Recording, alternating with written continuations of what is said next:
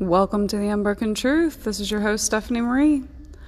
Today I want to focus on family members that have been a part of your trauma, but you chose to stay with them or continue your relationship. Now, these are typically not parents or other members who are extremely abusive, though they could have been, and maybe you haven't processed things that deeply yet. But my thoughts today are more on the neglectful or drug-ridden, maybe just plain absent types. The ones who allowed others to harm you. Maybe they just couldn't believe so-and-so would do such a thing, or they were sure it wasn't like that, and multiple other things along those lines. The ones you find understandable, maybe just forgivable, due to their positions in life, their upbringing, or other positive qualities they have. You know, the ones you make excuses for. This happens a good bit, I've found, especially in my age range, the elder millennials. I'm sure Gen X has a lot of this too, but my parents are Gen X, and some of the personality traits they flaunt as positive are more problematic than cute sarcasm. And the I don't give a fuck attitude ran over into their parenting styles. I've been doing a lot of talking to people individually lately, and I've learned that it's so common for us to hold on to these toxic people for a few main reasons. One, they are my family. You know, that whole blood loyalty thing we're taught growing up. And two, I don't want to be alone or have my kids grow up without grandparents. Trauma due to family members often gets blocked out of our memories, or to be completely honest, for most of us, we put on our rose-colored glasses and tell ourselves that they were just doing the best they could at the time. I know for me personally, the fact that my mother had me at 16 and raised me basically on her own caused me to forgive a lot of little things I likely should have talked out with her or at least processed as an adult. My father wasn't really in my life on any consistent basis until I was almost a teenager. It was so sporadic, and the memories I have are mostly of me trying to gain his love, no matter how scared I was of the projects, and of getting hurt. I'm not going to waste my time on those stories right now, but the point is, I did the same with him. I wanted to have a dad so badly that I blocked out and let go of all the bad or even terrible things he had done. Now, for me, I grew up never really knowing what a normal family life was. I noticed a lot about my childhood while really pushing to get this memoir and writing done, to say the least. I started telling stories, and one after another I saw things coming up that I had stopped letting myself remember. Now again, I don't want to get into all those stories or issues right now. It's not really important to what I want to discuss here today. Today, we focus on you, or the child inside you who is repressing those memories, or even the one who has found a safe place in adulthood, and now those memories have opened up and need to be dealt with. See, our minds protect us in traumatic events. It'll keep us from reliving the nightmares of our past, or even our present, because doing so could cause damage that can't be repaired. It allows us time to be stronger, safer, and then to deal with those issues.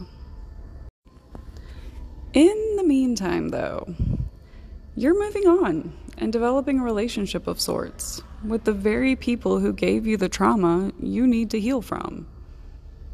It's a cycle of desire for love and family unity, and then pain when you remember your true reality. Finding truth, or going through a period of awakening as I call it, will make you feel a wide range of emotions. Anger, grief, numbness. People seem to forget, though, that you get to choose what to do with those feelings and people. If a parent was emotionally unavailable compared to a parent who physically or sexually abused you, the trauma is different. One is a bit easier to reconcile than the other. Now, that is not to say that any of it is less painful. Pain is an individual experience. But it does recognize that those who experience this, for lack of better terms, lesser trauma, tend to be more forgiving of it. I guess it's easier to cut off a family member when the abuse is clear, obvious, and irrefutable. Now, there's a few things you'll notice as you start to wake up from the reality that you created as a child. Things you wrote off as little jokes, those weren't jokes. They were insults disguised as jokes, and you've been carrying them with you as insecurities. They will, in some cases, treat at least one sibling much better than they do you. This is a way of showing the world that they couldn't possibly be abusive or neglectful, etc., because they're good to the other child. They will tell you things last, but also guilt you the most. They know you want the bond that they will never give you. They enjoy seeing you wanted. It feeds the ego and, again, validates their innocence. The way they treated you will also start to come out in how involved they are with your children, or the way they treat them. They will either treat your children the same as you in your own childhood, or completely opposite. This is, again, to make you question your own memory, or, in contrast, to shame you for raising a child that is also not up to their standards. Typically, the abuse towards your child will happen when you are not present, so that you can't validate your child's innocence outside of sheer trust. They will have moments that they need you. This is often after you draw a boundary, an attempt to draw you back in. These parents are often narcissists, and as we have learned, those people need to hold on to their supply of ego fuel.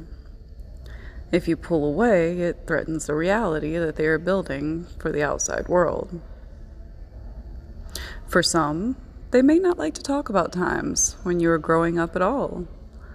Most will shift memories and add details of untruths as well. They may claim they don't remember things you tell them happened, or flat out tell you that you're wrong.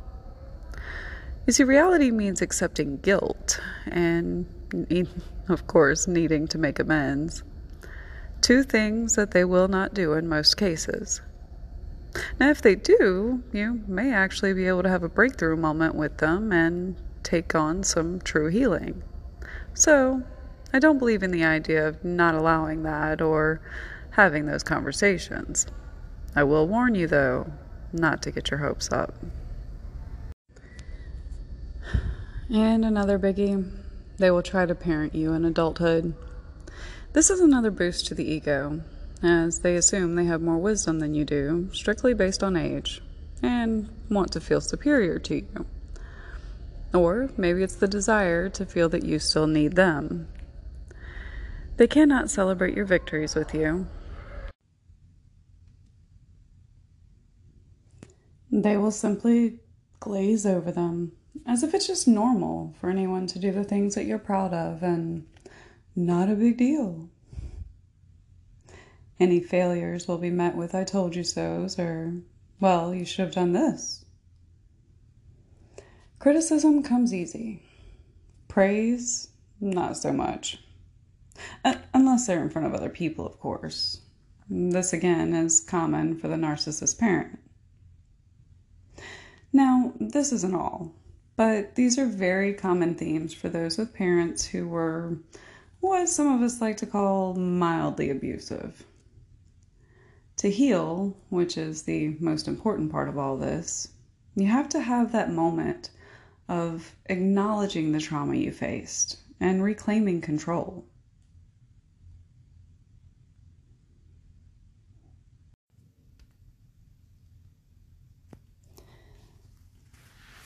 My friend's mother neglected her horribly and also allowed terrible things to happen to her at the hands of others.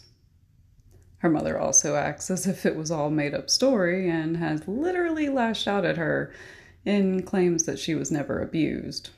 So, there's no way she's taking responsibility. At least, I don't believe she ever will. Knowing this, however, and addressing it within herself, has caused her to feel a sense of pride. She realized that she made it into adulthood healthy, well-minded, and now has a thriving family of her own despite her family's actions towards her. It did take a lot of work, but she has since released herself of the guilt that comes with setting boundaries. She is much happier and has no remorse for it. The family she has knows the truth and is proud of her for taking a stand. I know that part was especially hard on her after years of pretending things were fine. Opening up that part of her past to her family was not easy. But they have all come to her side with understanding. She has asked them to not make any changes in their relationships with her mother, unless they want to, but to go forward knowing the truth. The kicker is, all of this considered, she still wants to have an adult relationship with her, and hopes her children can too. She has made sure that they understand that it is up to them, and that anytime they want to change their mind and direction, she will support them. She still sees the good in her and wants to forgive her. She's found peace with it by rationalizing it in her own mind. I guess that's where I came in. She asked me for advice on the issue, knowing I have a good bit of experience with this, and to be honest, that's how this story came about.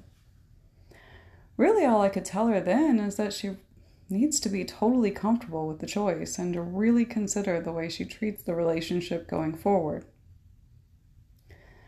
Relationships of all types should always be a two-way street. I asked her to start dissecting the ways her mother reaches out to her, the things that she includes her in, things like that. Then reconsider her position. Is it just the desire for a normal family keeping you there? Or has she developed as a person and become someone you want in your life? Do you think your kids will be happy in the long run? Can you hold boundaries with them? Can they? These are all important questions that deserve an answer. The thing is, it's likely best to limit the relationship. It is wonderful if you can talk through the issues with them, but again, that's actually pretty rare, it seems. No one likes to look at that side of themselves, I suppose. That really doesn't matter in the end, though you need to be sure that you are not holding on to a false vision of these people. If they have harmed you, you need to heal that part of yourself first. You have to find strength inside of you to process it, and to forgive yourself for not seeing the truth. You were only a child after all. Make decisions for you, not for them. Don't be afraid to separate yourself from them. Actually, a good bit during this process, so that you can make some clear decisions without their influence.